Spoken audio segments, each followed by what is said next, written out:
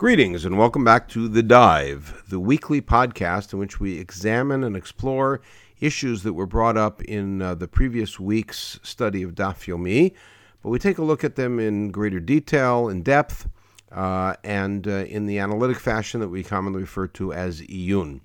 The common practice in many yeshivot is that at the beginning of a zman, the beginning of a semester, as it were, one of the Roshei Yeshiva, one of the heads of the yeshiva, the master teachers, gives a public shiur which is known as a shiur pticha, the introductory shiur to the masachet that's being studied, and in a Daf Yomi dive kind of format, it would be most appropriate to do that as the first shiur in a new masachet, and so this will be sort of a shiur pticha of sorts. It's actually a two-parter. This week will be more introductory, and next week we'll explore several specific topics in the areas of Hilchot Shabbat, which are vital and core to understanding the study of Masachet Shabbat. And so this shiur is actually broken up into three parts, which are going to go from the more general to the more specific. The texts that we will study in this shiur, as you can see from the handout, are going to be almost exclusively Tanakh and Chazal, with only one comment of the Rishonim that we'll take a look at in the text, and that's a passage in the Rambam that we'll deal with in our third and final section of the shiur, which again will be more detail-oriented. And so it is appropriate and vital for us to get a broader sense of what Shabbat is about, and to see that through the first section before going into the greater details. We'll take a look at source one, and just as an introduction to source one and the first section of the shiur, the sections aren't titled. That's my job. We want to keep in mind that when we look at Shabbat from a perspective of the Masachet, and studying Masachet Shabbat, or from the perspective of studying it in Shulchan Aruch, or Aruch HaShulchan, or Mishnah Berurah, or Kitzur Shulchan Aruch, or any other halachic code, we would come away with the impression, just from the perspective of weight given, severity expressed, to the different areas of law, that Shabbat is overwhelmingly a restrictive day and a limiting day, and that the components of active and positive engagement are somewhat minimized. And that, of course, is a misunderstanding and a misperception that happens because we focus, when it comes to the legal discussions, on the legal details, on the minutiae, which are far greater in the area of restriction and restraint than in the area of positive action. So I'd like to give a shall we say, more balanced perspective in this first section. The first place that we meet Shabbat is, of course, in creation, and psukim that we will see a little bit later on in this section, that after the first 6 days of creation, then we have Vayichulu, and God rested, and He sanctified that day. But of course, that's something that remains in the area of metaphysics and of theology and doesn't really reach man until we come to the story of the man in Shmot Tet Zayin, when for the first time Bnei Yisrael are presented with the great gift of Shabbat and are told that they will have no man to collect on Shabbat, and there'll be a double portion on Friday, etc. However, Chazal understand that the mitzvah of Shabbat comes just a tad earlier than that, immediately after we cross Yam Suf. Take a look at source 1. Immediately after we finish Shirat Hayam, we get the following passage: V'asam Moshe et Yisrael miyam Suf v'yitzu al midbar Shur v'yalchu shlosh yamim b'midbar v'lo matzu mayim. So Bnei Yisrael now continue moving, and they come into the desert known as Midbar Shur, and they go for 3 days in the wilderness, and there is no water. Ve'avo Marata, they come to a place called Mara, and this is, as an aside, a classic example of a place that's referred to by a name before the name exists, and then we find out the story that gives it its name. V'lo yachlu lishtot mayim mimara ki marim hem, al kein karashma Mara, and we're told in this pasuk, they come to a place called Mara, and they could not drink from the water of Mara because the water was bitter, and that's why it's called Mara. So they come to a place that evidently had no name, and they find water that perhaps likely was stagnant, and they couldn't drink from it, and so they called it Marah, and so we refer to it as coming to Marah. The people complain. This is not the first complaint that we hear of the people, but it's the first one after Kriyat Yam Suf, where they say, what are we going to drink? Moshe's response is to call out to God. God shows him some wood. He throws it into the water. And the waters get sweetened. Sham sam lo chok u'mishpat v'sham nisahu. And as you could see, I highlighted that phrase. Literally, it means there he gave him a chok u'mishpat, and there he elevated him or tested him, and him here being evidently the nation. What is the chok u'mishpat? So the simplest read of it, of chok u'mishpat, is the word chok has several meanings. One of them is a law that is engraved, lachkok, and one of them also means a ration. Hatrifeni lechem chuki, give me my daily bread, we see in Mishlei. And so chok here would very likely mean a rationing. There he is Moshe, gave Bnei Yisrael a ration of how much water each person can have. And what's the mishpat? The mishpat is evidently what the consequences are for violating that ration. However, Chazal understand it a little bit differently. And if you take a peek at source 2, you'll see that, and this is the opinion of Rabbi Yoshua, but commonly quoted by the Mefarshim, Sham Sam L'chok, in the Mechilta of Rabbi Shmuel, the Tanaitic Midrash, Chok Zeh HaShabbat.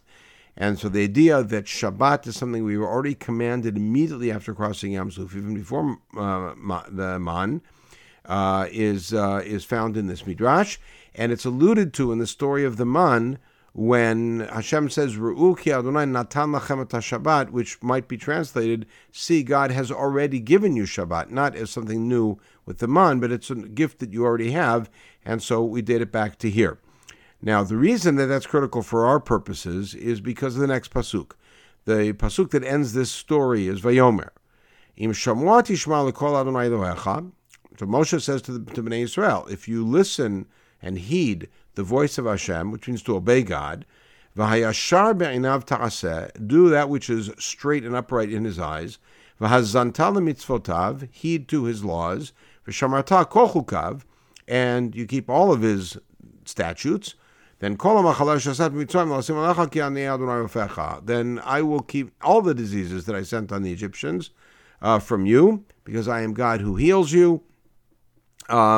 So the reason that I didn't highlight that second part will become evident in a little bit, but the simple read of this is that you see from the fact that this water that was stagnant now miraculously was made potable, is that that's in God's hands. And therefore, I will take care of you and I will keep you from all the diseases, thirst, hunger, plagues, etc., that you just witnessed in Mitzrayim happening to the Egyptians. And that's up to you, your own religious stand and your own moral and ethical behavior and your accountability to God. That is what will determine it. That's the simple read of the text. We're going to see this text come back in a minute. So take a look, please, at sources 3 and 4. And just to give a quick explanation, source 3 is from the narrative telling us about Matan Torah, and gives us the text of the Aseret HaDibrot, the Decalogue that Bnei Yisrael heard either all of or some of at Har Sinai, the first 2 or all 10, and famously in there, either number 3 or number 4, depending how you count, is the command regarding Shabbat, which starts out with Zachor et Yom HaShabbat L'Kaddisho. So remember the day of Shabbat in order to sanctify it. Important to notice it's L'Kadsho, not L'Kodsho. It is a verb, L'Kadsho, L'Kadeshoto, that there's a mitzvah to sanctify Shabbat. Chazal understand that's the mitzvah of Kiddush. However, when Moshe Rabbeinu retells the story of Matan Torah and the Aseret HaDibrot in Sefer Dvarim, Parshat V'etchanan, as you see in source 4, there are a number of variants in that version relative to the one in Shemot. The most famous one is Shabbat, and it starts out with not Zachor, but rather Shamor. And it says Shamor Yom HaShabbat L'Kadsho, and then there is an addendum which exists here and in the next Dibra, which is Kibud Av V'Em, which is Ka'asher Tzivcha Adonai Elohecha, just as God commanded you. Now, we'll get to the Shamor part, but first, the second half of the pasuk is kind of strange. Kasher tzivcha Adonai Elohecha, just as God has commanded you, is a little odd because since Moshe is retelling almost 40 years later the new generation about the events at Har Sinai, all of this is Kasher tzivcha. So why does he pick that on Shabbat and on Kibbur Avim? So Kibbur Avim is not our topic, but relative to Shabbat, so the Mefarshim weigh in on this, and we're going to come back to that in a moment. But for right now, let's take a look at the difference between Shamor and Zachor. What do the words mean? So Zachor is an affirmative word that is a call to action, to not lapse and to remember, to actively remember. And if you're to remember something to sanctify it, that means it's not just to keep something in mind, but there's a specific action you have to do, and that's how we understand it's the mitzvah of Kiddush. Rambam understands it's the mitzvah of Kiddush and Havdalah. In other words, I remember its sanctity both when it becomes holy and when its holiness departs. Shamor, on the other hand, to guard something means it's also an affirmative statement. You have to do something, but what you have to do is to act to prevent. You're guarding something, it means you're preventing. And so Chazal understand that Zachor refers to the active component of what we might call celebrating Shabbat, and Shamor refers to the restraint from doing violations on Shabbat. All right, so in that realm, we have a passage in the Gemara. It shows up several times in Chazal.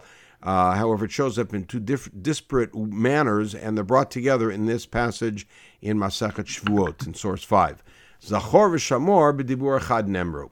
So the first statement here is that Chazal are addressing the disparity between the two versions. It says Zachor, and on the other hand, it says Shamor. And so Chazal say Moshe was not involved in editorial license here. Simply Zachor v'Shamor b'dibur echad nemru, which means at Har Sinai, what was uttered was the word Zachor and the word Shamor as one utterance.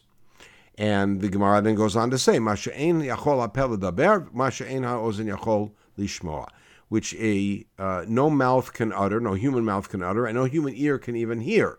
And so the way they understand it is that both were stated, and so what is written in Yitro is, if you will, from the days of old stereo, the right channel, Zachor, and then in Dvarim it represents the left channel, Shamor. But in other words, that both of them are stated, and each version gives you half of the story, and you put it together. But that has another impact, and it's a halachic impact.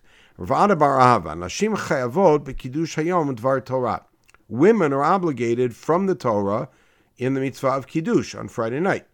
Why is that? And why would we think not? Because Kiddush is a mitzvah taseh shazman grama. It's an active mitzvah, a mitzvah of action which is time-bound.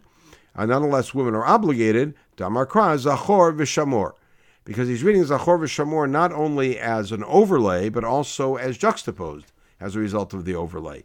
And therefore, the reading is, Kol sheyeshno b'shmira, yeshno b'zechira. Anyone who is obligated to abide by the mitzvah, to guard, and therefore not to do the violations of Shabbat, is also obligated to remember Shabbat.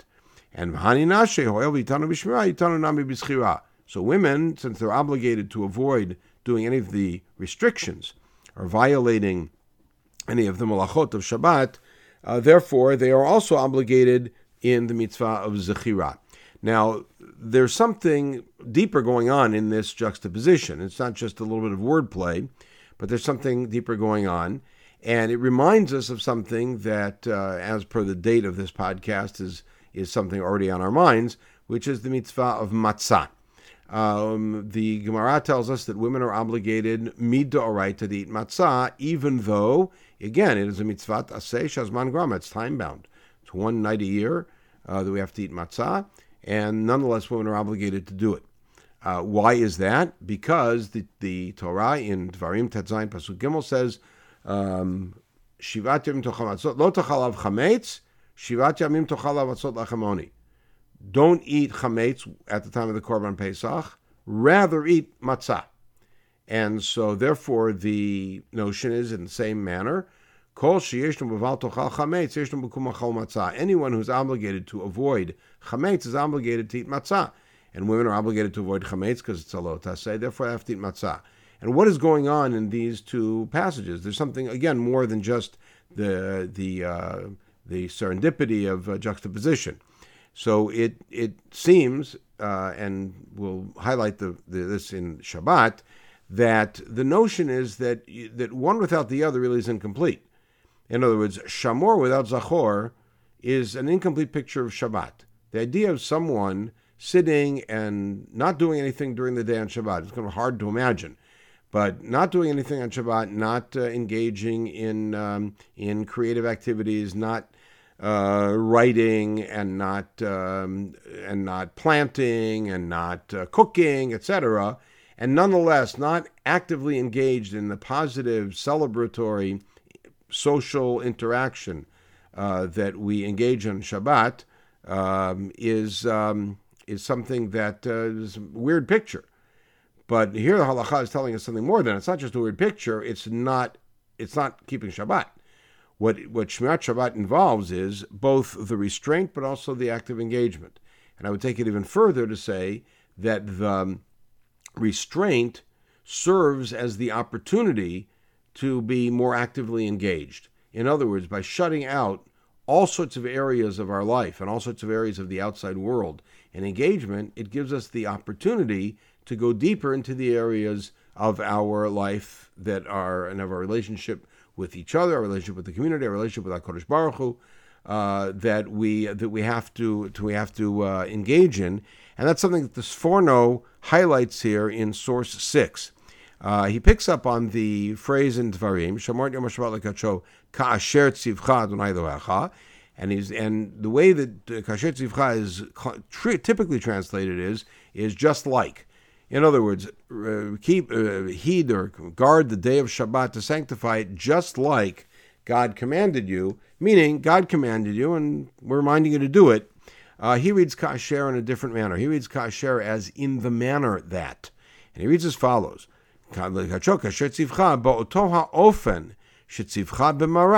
Meaning in the same manner that God commanded you in Marah, which again Chazal understand as the first time that we're commanded regarding Shabbat.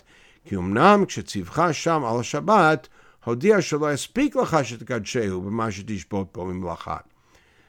he first commanded you there about Shabbat, he informed you that it will not be enough that you sanctify it by restraining and not doing malacha.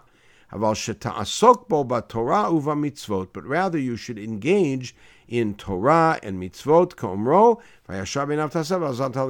So he reads, you look back up at source 1, the passage that is highlighted in blue as not being an ancillary piece or even a consequential piece, but rather a vital piece to Shabbat, which is what the day of Shabbat is a day for engaging in Torah, engaging in mitzvot, meaning it's not a day just of restraint, but rather a day of engagement. And that's a critical piece for us to understand, because it would be easy when we get involved in the detailed study of Masachet Shabbat with all of the, not only minutiae, but the almost exclusive focus of the first 16 prakim on the malachot of Shabbat and the details of the measure and the form and the context in which doing particular actions gives us liability for violating Shabbat, to forget this picture. So it's important to keep it in mind. Not to give the wrong impression, there certainly are some sugyot in Shabbat that deal with Oneg Shabbat and with celebrating Shabbat, as we might call it, and enjoying Shabbat, but they are really far eclipsed by the sugyot of malacha, etc. Okay, so that's part 1, the broader picture of Shabbat. Part 2 is the whole issue of melacha, which now we're going to focus on. And melacha, when we speak about melacha, we traditionally speak about, and we conventionally speak about, 39 avot melachot. 39 avot melachot. Now, the word av, which means father, is a word that's used in 3 different areas of halacha to denote a hierarchical structure. One of them is Shabbat, and we'll come back to that. One of them is Nizikin. The first Mishnah in Nizikin is Arba'a Avot Nizikin. There's 4 broad categories of Nizikin. And then the third one is Tum'ah. In the area of Tum'ah v'Tahara, the first Mishnah in Kelim is the Avot Nizikin. What are the first, not the first Mishnah in Kelim, but in the first paragraph of Kelim, it's already a discussion of the Avot Hatumah, sorry. So the Avot Hatumah are the Sheretz and Shichvat Zera and Nevela, etc. But Avot and Toladot don't mean the same things in each area. In Tum'ah, they are issues of radiation out, shall we say. So in Tum'ah, you have a source of Tum'ah, and then the thing that has contact with it becomes a Tolada, shall we say, a child of it, and then the one that has contact with that, if it's significant enough contact with all of the strictures, becomes a Sheni L'Tum'ah, etc. And the further you radiate out, the less likely it is that the item or person will be able to generate more Tum'ah, become distanced from it. On the other hand, in the areas of Nizikin and Shabbat, by and large at least, a Tolda is not seen as a next generation distance piece, but rather a categorical subset. So there are categories of Nizikin, and within those categories there are particular actions that are equal in severity and in weight, but are just not the one that's mentioned in the Torah. So, for instance, the Torah talks about an ox goring an ox, and that's the Av, called Karen. However, if you have a dog biting another dog, that's also another form of Karen if it's done out of anger. All right, and the reason is because the essential qualities and characteristics of what Nigicha, goring, are, then translate into the dog in biting, because dogs don't have horns and they attack with their teeth. When it comes to Shabbat, very much the same thing. We talk about 39 categories of malacha, avot malachot, and the list is in Perek Zayin, Mishnah Bet, and we'll get to it much later on in our study of Daf Yomi, Eretz Hashem. But each one of those avot malachot has theoretically an infinite amount of toladot, of actions that carry the significant characteristics of the Av and are similar in the vital ways. And what a large part of our study of Masachet Shabbat is to flesh out what the characteristic, the vital characteristic of the Av is, so that we can then identify toldot either in other actions that were extant at the time or actions that, as a result of technology and development, will now become part of our world, and do they fit into one of the Avot or not? Okay, so let's see where this whole notion of malacha comes from. And again, source 7 takes us back to the very beginning. And you notice, and highlighted in blue, in describing God's cessation from work, from creation, that 3 times in these 3 psukim, the word melacha shows up. It's highlighted in blue. And that same word melacha is used when Shabbat is formally introduced at Mamad Har Sinai in Aseret HaDibrot. And you see that it says, Shesh Namim Tavon in source 8, V'asita kol melachtecha. So for 6 days you work and do your melacha, V'yom hashvi Shabbat la'Adonai l'recha lo taseh kol melacha. But the 7th day is a Shabbat to Hashem your God. Do not do any melacha. And then it describes all the different people. And the reason is because God created the world for 6 days and rested, whatever that may mean, on the 7th day, and therefore God made the day of Shabbat holy and sanctified it, so that we are therefore engaging in what's commonly called imatio Dei, imitating God, by not doing malacha on Shabbat. Okay, but so far all we know is that there's this notion of malacha, and that malacha can be associated with God's creating the world, and the melacha is the sort of thing we're supposed to avoid on Shabbat, but details are not given here. Critically, the word avodah is used only occasionally in this context, but melacha is consistently used in what we're supposed to avoid both on Shabbat and on Moadim and on holidays. And as a result of that, we have to get a definition of melacha that supersedes and is not limited to just the notion of labor. Okay, so the key really starts in what, in the context of this podcast, is Parshat Shavua, which is Parshat Vayakel. Now, Vayakel describes the events that happen when Moshe gathers everyone to tell them about the commandments regarding construction of the Mishkan, and then describes the people enthusiastically bringing their wealth as donations to the Mishkan, and then Betzalel and his crew constructing everything, and it concludes at the end of Pekudei with the Mishkan being constructed and set up and dedicated as and inaugurated, shall we say, as God's cloud descends on it and the Shekhinah is made manifest. And so it begins as follows: Vayakel Moshe kol Bnei Yisrael v'yomer alehem, Eile hadvarim. You'll see why I highlighted those in red. Eile hadvarim asher tzivah Adonai la'asot otam. Now, something that's curious is Moshe is about to tell Bnei Yisrael about constructing the Mishkan. And he starts by saying, these are the words that God commanded to do. And he starts with, Shesh damim te'aseh melacha, uvayom hashvi'i yelachem kodesh, Shabbat Shabbaton la'Adonai.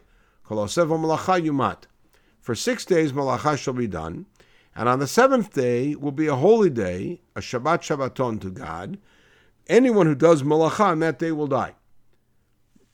In other words, malacha is now introduced, Shabbat is now introduced as something of an interjection between Moshe's gathering the people, or as a necessary introduction, a preface before commanding regarding the Mishkan.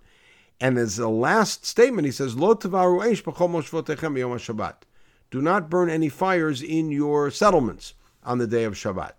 Now, if we were to say, malacha must refer to Eish, because it says it as Eish, well, it's actually the opposite read, because it says, don't do any malacha, and as a separate statement, don't burn any fires, which means malacha must refer to something beyond the fire. And that leads to the very famous machloket that we will get into later on in our series, between Rabbi Yossi and Rabbi Natan, about what the function of singling this out is it l'chalek or l'lav, but we'll leave that alone for right now.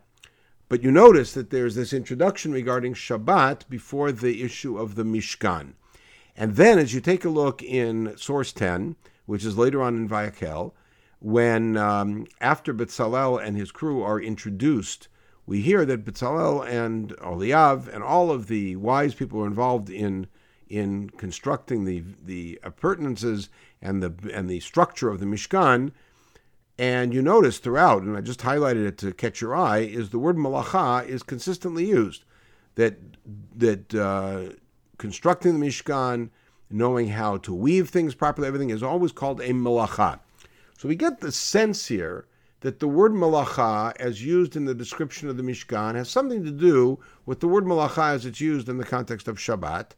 And the fact that Moshe prefaced his command to Bnei Yisrael to bring all of the items for the Mishkan and to do the malacha and identify all of the successful artisans that they would do the work with the mitzvah of Shabbat strengthens that sense of connection. Parenthetically, on the other end of things, at the end of the commands that Moshe received on Har Sinai regarding the Mishkan, which are interrupted, of course, with the Egel, the last thing that he's commanded is Shabbat.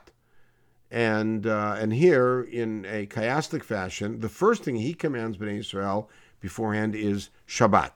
Rav Hirsch has a beautiful take on this, which is homiletic, but very powerful statement, saying you can imagine that there is no greater enterprise that mankind could be involved in than constructing a place where God rests and God's abode is. And nonetheless, we have to desist from doing that to honor the Shabbat. Okay, good. One last piece, which is a pasuk that actually shows up several times, twice in Vayikra, once in Kedoshim, once here at the end of Bahar, which again juxtaposes the two, which is at Shabtotai Tishmoru Umikdashi Tira'u Ani Adonai. So guard my Shabbat and have awe from my Mikdash. But again, the two are juxtaposed, and again giving us a sense that somehow the terminology which is used in one place may impact on another. Okay, so turn the page or scroll to the next source 12, and that's what we've seen from Chumash. There is much, much more even in Chumash about Shabbat, and there are actually a few mentions of Shabbat. Shabbat is one of the few mitzvot that make more than one appearance in post-Torah Tanakh. In the Nevi'im, it's in Yeshayahu, it's in Yirmiyahu, it's in Nehemiah, it's in Amos, several places where Shabbat comes up, and several times in Yeshayahu. But we're now going to take a look at Chazal. So in our Masachet Shabbat, in the 7th parak, on Daf Ayin, you have the following passages. Vayikam Moshe kol Adab ben Yisrael, Eila hadvarim. Now, if you look back up in source 9, you'll see that I highlighted the word Eila hadvarim, the words Eila hadvarim, in red. So Eila hadvarim, and then Sheshtem tasem malacha. So the Gemara then makes the following observation: Dvarim hadvarim Eila hadvarim. Now, notice I used increasingly dark text, because what the Gemara is saying is that it could have said Dvarim, it could have said Hadvarim, but instead it says Eila Hadvarim. And the notion here, and this is a common midrashic tool, is to say that if we scale down the text to the bare bones of how it could have said something, then when we see every additional nuance to the word or the phrase, we have to understand that it's increasing our informational bank about that thing. And so it could have said Dvarim. Now, the reality is, and this is again common in Midrash, the reality is it would not have been able to say that in the text. If Moshe had said, Dvarim, it doesn't make sense. Nonetheless, in the Midrashic style, we look at the word in isolation and said, Eila Hadvarim could have just been Dvarim, could have been Hadvarim. It says Eila Hadvarim. So what does that mean? Elu shloshim v'teisha malachot shenamru l'Moshe b'Sinai. There you get the 39 malachot. Now, how did you get 39 out of Eila Hadvarim? So Rashi on the spot tells us. Source 13. Dvarim says mashma trei. You have to remember, anytime you have a plural, then that at the very least you have two. And therefore, by the way, halachically also, anytime if you have a shtar where it says he owes him dinarim, then all he can collect is two. Because when you have a plural, the most you can get is two. So Dvarim is mashma trei. Hey lirabot chad. So hadvarim, that hey is there to add one more, so that's 3. Harei shlosha. Eila begematria shloshim v'shesh. And it says the word Eila in its numeric value is 36. So 36 plus 3, Harei shloshim v'teisha, is 39. All right, and this is a very difficult source, because if you say the entire source of saying there's 39 avot malachot is based on a gematria, you run into some very difficult challenges for the fact that gematriot are both a very late addition to the Talmudic tradition, and are never, or perhaps rarely, seen, and certainly never seen as creating halachic reality. So we have to look a little bit further and understand that this gematria is what we call an asmachta, which means we already knew 39, but we're able to sort of identify a crutch to lean on here in this pasuk. But let's take a look at a parallel passage in the Talmud Yerushalmi, source 14. Avot melachot 40 chaser achat. Minayim avot melachot min Torah. How do we know avot melachot from the Torah? And this is our question. Rabbi Shmuel bar Nachman, b'shem Rabbi Yonatan. Rabbi Shmuel bar Nachman in the Bavli is called Rabbi Shmuel bar Nachmani, and he's always a Talmud of Rabbi Yonatan, almost always quoting him. Keneged 40 chaser achat melacha shekatuv b'Torah. We're going to see this in the Bavli also, that there's 39 times that the word melacha shows up in the Torah.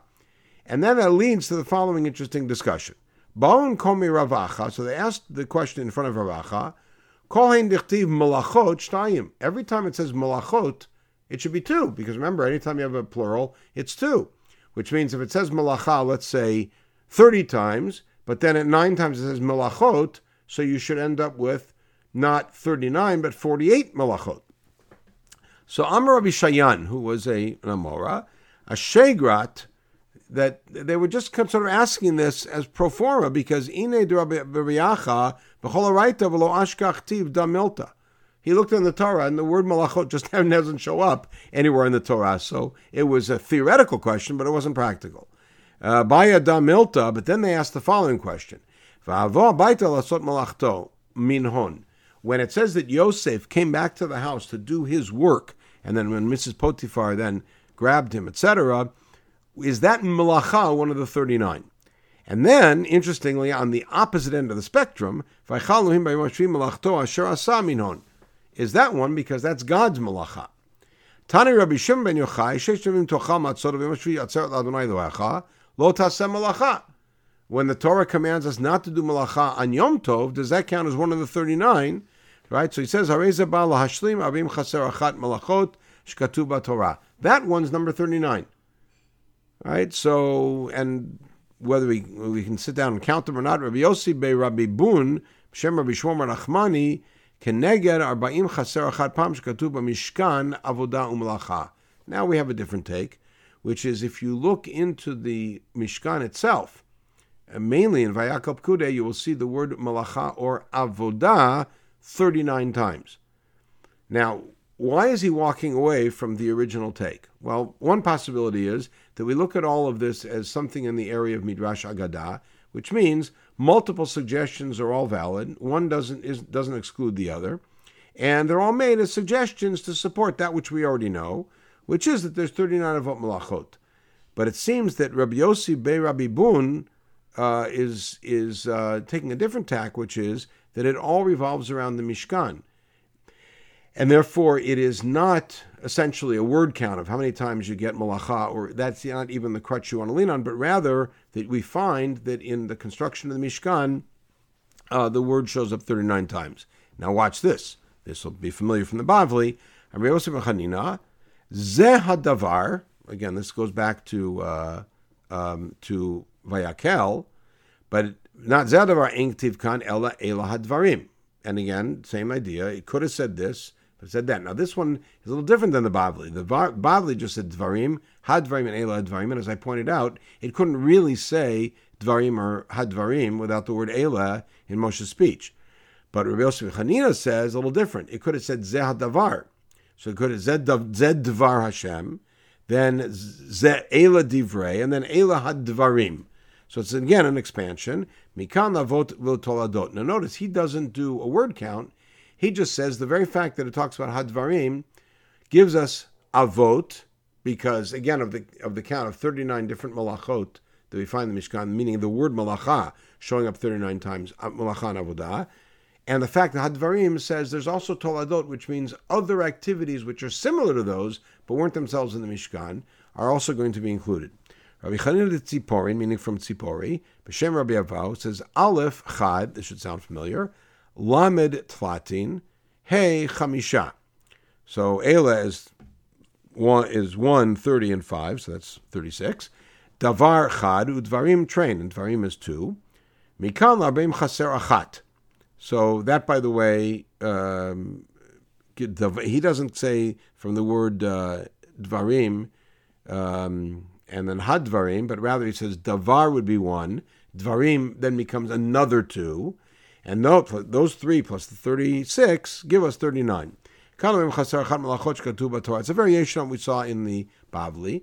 Rabbanin de Kesri Namrin, this is just a very interesting dialectic issue, a dialectic in the sense of dialect. The rabbis in Caesarea said, min atra lo chasra klum. You don't need anything else but the word itself. Literally, from its place, nothing's missing. Aleph Chad, Lamed Tlatin, Chet Tmanya. So they read Ela as Aleph is 1, Lamed is 30, and Chet is 8. Now, how do you get Chet when it's Ela? And the answer is Lo Mitmanin Rabbanin Darshin Ben Hela Chet. The answer is those rabbis didn't have a problem with darshaning a Hey as a Chet or Chet as a Hey. And the reason is that they pronounced the two the same way in the north, and therefore, and Caesarea was a development of the northern rabbinic community, and therefore their Heys and their Chets were interchangeable, and therefore the word Ela alone was 39. Okay, an interesting piece. Now, Rabbi Yochanan Shem ben Lakish Avdin Havai Bahada Pirka Tlat Shanin Upalug. For 3.5 years, they studied this chapter, this parak of Malachot. Afkun minei arba'in chaser achat toldot al kol chad v'chada. They were somehow able to extract, literally, 39 toladot for each av, which means that malachot are 39 squared.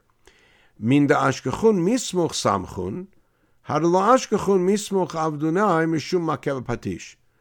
Which means that the ones that they were able to find, they identified, meaning, and we'll see this a little later, is that watering your plants is a toldah of planting, right? And the ones that they couldn't identify any particular av, they associated with Makeva Patish, which is the second to last in the list of the malachot, literally finishing a job. I said anything that doesn't fit there, that's makabel patish. Banoid Rabbi Chia's sons, Chizkiah and Yehuda, Ruba Avdan Havai Bahadein Pirka Shita Yarchin. So they worked on this for 6 months, this sugya. Afkun minei shit milin akochada v'chada. They had 6 things, I guess 6 toladot, for each one of the 39. Banoid Rabbi Chia Ruba Havia b'shita tavuhon, and they were following their father's shita. Tetani Rabbi Chia says, HaKotzer, Botzer, Mosek, HaGoder, Tolesh, HaOreh, Kulon, Mishum Kotzer. Kotzer is the name of the Av Malacha, which is to harvest, or to reap. And they said, Kotzer, which is reaping wheat or grain, Botzer, which is reaping or picking grapes, Mosek, which is olives, right? And the others that are all from in different in different parts of the orchard, as it were, are all considered Kotzer. And so therefore they went through each Av Malacha and identified 6 distinguishable toldot for each one. The last source we're going to look at in this second section, which is about the definition of malachot in general, is something that looks like a parallel sugya in the Bavli. And that is in the 4th parak on Daf Mem Tet. And this will sound very familiar, but you'll see the differences. Is these 39 malachot that we have in the list, where do these 39 come from? What do they correspond to, if you will? They correlate to the jobs in the Mishkan. Now, this is not what we saw in the Yerushalmi, where it said the word avodah and malacha shows up 39 times in the Mishkan. These are actual acts that we can identify that took place in the Mishkan, and those are the 39, which means the number 39 is not based on some numeric illusion, but rather to actual facts on the ground. Amar Rabbi Yonatan Rabbi Elazar, Kach Amar Rishon Rabbi Yossi ben Lekunya, Keneg Malacha Malachto Malachet Shabbatorah, Arbaim Chasar Achat. Now this is Rabbi Yonatan, and Rabbi Yonatan, remember, was quoted in the Yerushalmi by his student Shmuel bar Nachman that there are 39 times that it says Malacha in the Torah, and here he's quoted as saying, somewhat similar, and in the name of his teachers, it corresponds to Malacham, Malachto, and Malachet, meaning the word Malacha with various suffixes that are in the Torah, and that's 39 times. So by Rav Yosef, and we saw this question in the Yerushalmi. When Yosef comes home to do his malacha on that fateful day with Mrs. Potiphar, does that word malacha count? Does it count? So Abaye says, and there's an interesting parallel to this. Abaye says, why don't we just bring a Sefer Torah and count them? Let's count how many times it says malacha. If it's 38 minus that one's in. If it's 40 with that one's out. So Abaye says we have a story that happened in Eretz Yisrael with a different issue where they were counting, and that's in the context of the Sugyan Kiddushin, where they're identifying what the middle letter of the Torah is, that they brought a Sefer Torah and they counted it. Rav Yosef famously in that context says, they are baki'im b'chaserot v'yiterot, they're in Eretz Yisrael, they are experts in defective and plenty writing, and therefore whether things have a vav or not a vav, not a yod and not a yod, we're not, and therefore our Sefer Torah all could be off, and therefore the count won't be meaningful. Just an interesting aside. And so that's how Rav Yosef answered it there. Abaye said the same thing. In this context, he answers Abaye differently. He says, because I have a different question. When it says in the context of the Mishkan, and we're going to see this a little bit later, and we will quote another passage, that Hamlacha Itad Dayam, that they concluded all of the Malacha, does that count? Which means I've got a total of 40. And now I've got 2 different candidates, one of which has to be out. So I'm just not sure which one it is. So counting the ones in the Torah won't help. I know how many there are in the Torah. Right?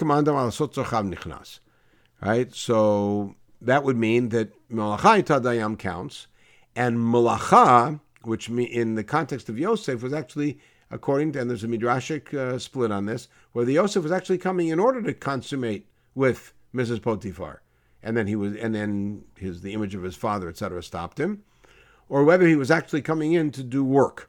So if you say he was coming in to do work, that counts as a malacha, and the one in hamlachai tadayam doesn't count, or vice versa. So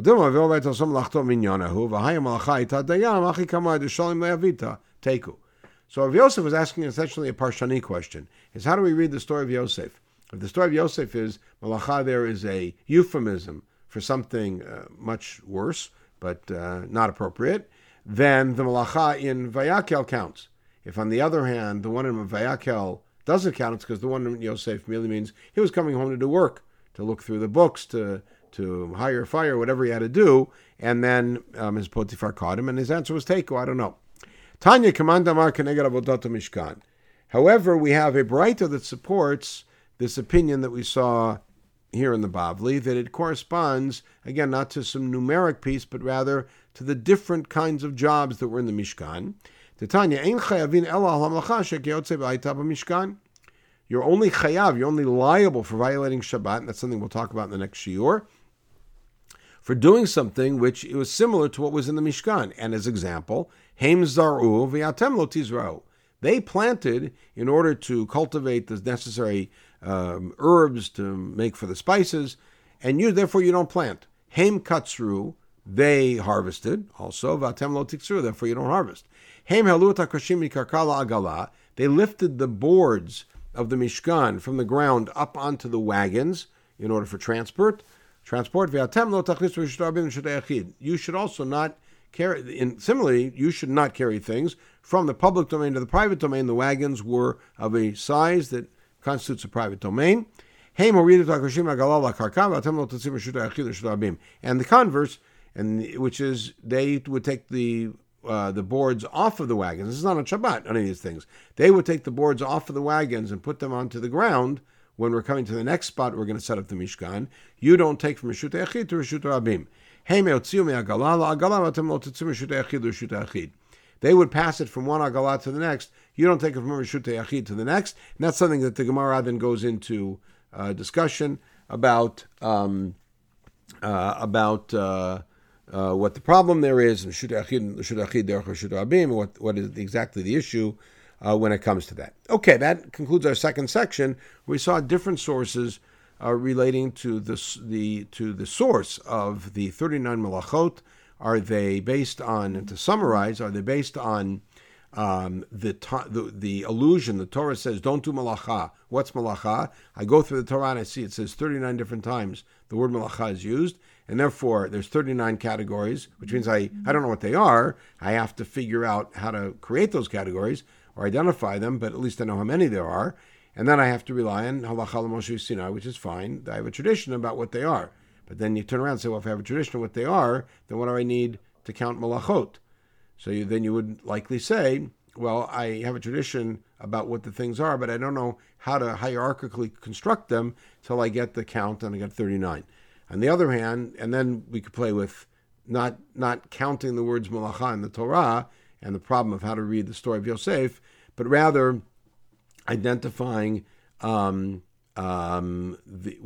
the context of the commands of the Mishkan, Dvarim, Hadvarim, Eila Hadvarim, the Yerushalmi's version, the interesting Yerushalmi's version with the Chet, or the Bavli's version, the way Rashi explains it, Eila is 36, and Hadvarim alludes to 3, one way or the other. Or we look and say, we see different activities taking place in the Mishkan, we're able to group them based on reasonable categories, and we end up with 39 categories. Okay, one last feature about Malachot Shabbat that I want to touch on, and this really is going to lead us to the next shiur, is a component about the nature of Malacha. The nature of your relationship between the actor and the event. And so as you see in going back again to the Mishkan, and going to the end of Perek Lamed Hey in Shemot, you see that the people who were engaged in working on the Mishkan, and you can see it in that which is highlighted in yellow, in purple text, is they are considered lachshov machashavot. They were thinking consciously and deliberately about what they were doing. And the passage ends with the phrase melechet machashavet. All right, we'll see how this is plays out. So the Gemara in Sanhedrin says, "Amit asek b'Shabbat patur," meaning you're doing one thing and something else happens, then you're exempt. Meaning if the result that happened was a malacha, you're exempt. Why? Malechet machashevet asrat Torah. What the Torah prohibits is deliberate action. Meaning you're doing action and you're paying attention to it, just like in the Mishkan. And again, the Mishkan casts its shadow over Hilchot Shabbat and informs us, and it casts shadow and illuminates at the same time, and informs us about Shabbat. And the notion here is as follows. Example, or the story I've told numerous times in Shiur, is that one time I was in somebody's private home and giving a Shiur on Shabbat, and people crowded around, and somebody crowded and leaned on the wall to be able to get a little closer, and there was a little switch there that turned on the gas fireplace. And this woman leaned on it, and the switch went on, and she was horrified. She thought she had done the worst thing in the world, and I calmed her down. I said, "You didn't do anything." So what do you mean I turned on the gas? No, you didn't do anything. What were you trying to do? I was trying to lean on the wall. I didn't see the switch. I said, "You didn't do anything. That's mitasek." Right? And that's what we say here because it's deliberate action. So you find that the command to do proper, deliberate, thought-out action in the Mishkan actually then informs what kind of malacha we look at as being creating liability on Shabbat. And you see this further in the Mishnah on Chagigah. The Mishnah at the end of the first parak of Chagigah describes different areas of halacha and how much they are grounded in the written text, how much they depend on the oral tradition. And Hilchot Shabbat, Changot Milot Hareim Kaharim Atluim B'Sara. They're like mountains hanging by a thread. Why? Shin Mikra Mu'at V'Halachot Merubot. Very little text and lots of halachot, meaning little text in the Torah. Now, it's not true. Torah, Shabbat, is mentioned numerous times. What it means is, though, that the specific laws and details of Shabbat really are not written in much length in the Torah, and we have a huge traditional a body of law which is oral tradition. And so the Gemara asks, Hilchot Shabbat michtav ktivan. It says in the Torah about Shabbat. It's what it's needed is for this particular halacha.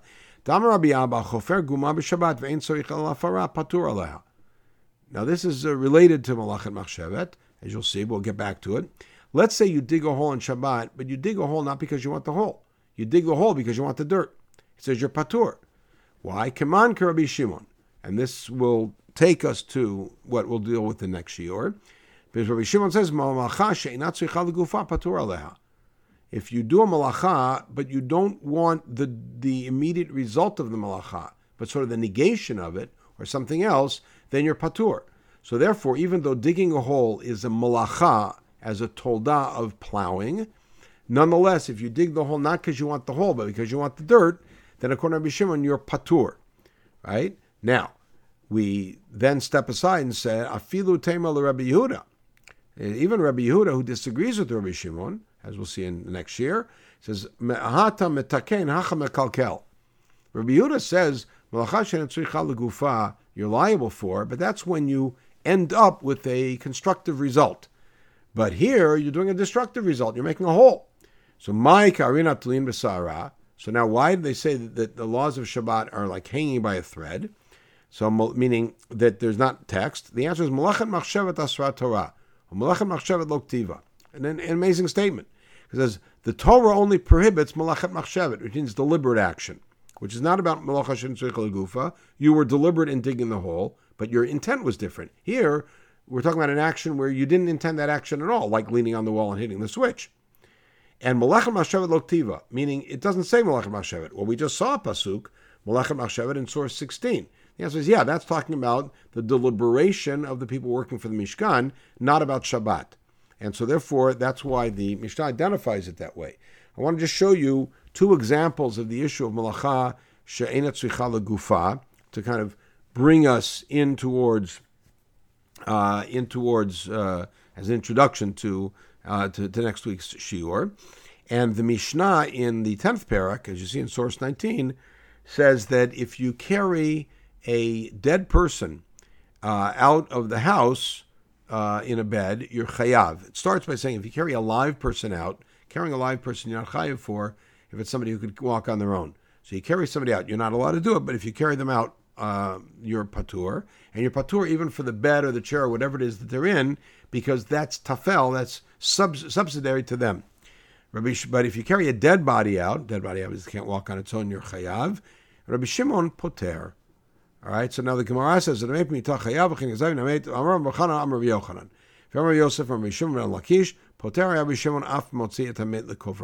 said, not only if you're carrying a dead body out of the house because you want to get them out of the house, but even if you're carrying them to bury them.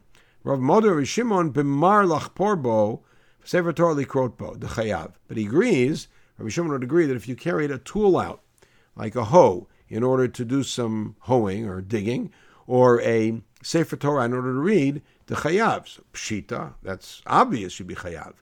If that would be called malacha, carrying a sefer Torah outside because you want to read it there, then there is no such thing as malacha shetzricha legufa. So the answer is ma'ad deika legufo ulegufa. Meaning, maybe you need that. Maybe the requirement is that the malacha has to be done for your own purpose and the purpose of the action. Maybe, for instance, a sefer Torah that you take out both to read but also to correct, which means you're doing it for the purpose of the action but also for the item itself. So kamash malan, you don't need that in order to be chayav. But notice, and again, we're going to go into details in this in the next shiur, but notice that what we're dealing with here is issues of intent. Issues of intent starting with mitasek, which means I didn't even intend to do this action at all. And second of all, issues of intent is I intend to do this action, but my purpose in doing this action is perhaps not for the purpose of the action, but for the negation of the action or something else that may render liability or may not, and that's a machloket of Rabbi Shimon. And we see another example of this at the end of this parak in Masechet Kritot. Tanu Rabbanan achoteg gechalim b'Shabbat leitchamem bahem v'huvaru me'elehen.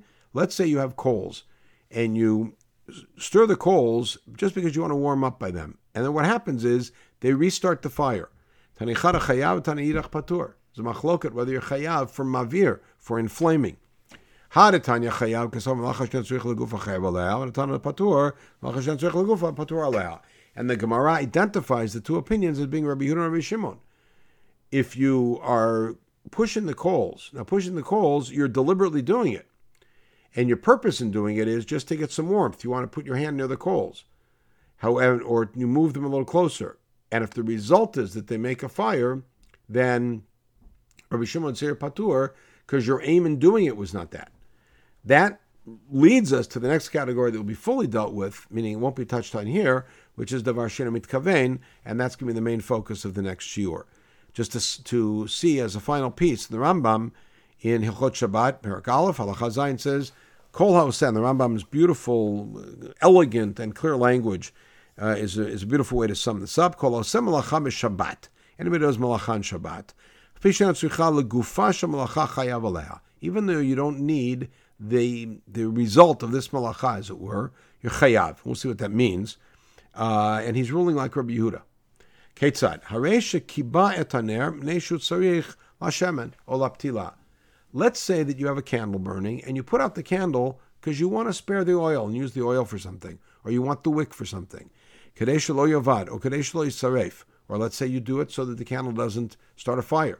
Or kadesh lo yibaka cheres shalner, or that you feel that the ceramic holder of the candle itself is starting to get overheated and you're concerned it's going to break. Then you're still chayav. Why? Kibui malacha. Extinguishing a flame is a malacha. And you intended to extinguish. And that goes again to mitasek. You weren't mitasek, you intended to do that. But you didn't really need the extinguishing, you just needed a byproduct of it, which is cooling down or whatever it may be. Good.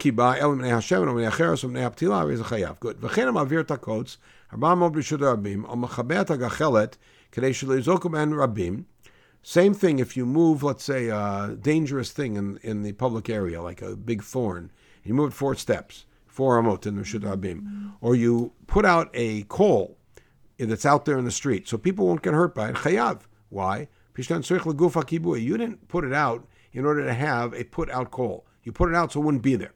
You didn't move the thorn, so it should be over there. You move the thorn, so it shouldn't be here. Anything of that type, you would be chayav for. Okay, this is the end of this first shiur. Mirz Hashem, in the next week's shiur, we will deal more formally with categories of Malacha she'en tzricha legufa and davar shemitkaven, and that will introduce us to the categories of psik reisha. Again, these are broad topics that touch on almost everything in Hilchot Shabbat, as you see, that the Rambam in his Hilchot Shabbat begins Hilchot Shabbat with the definition of the general areas of malacha and of intent and of purpose in doing the malacha as part of that categorization. Okay, we'll see you next time. Mirz Hashem,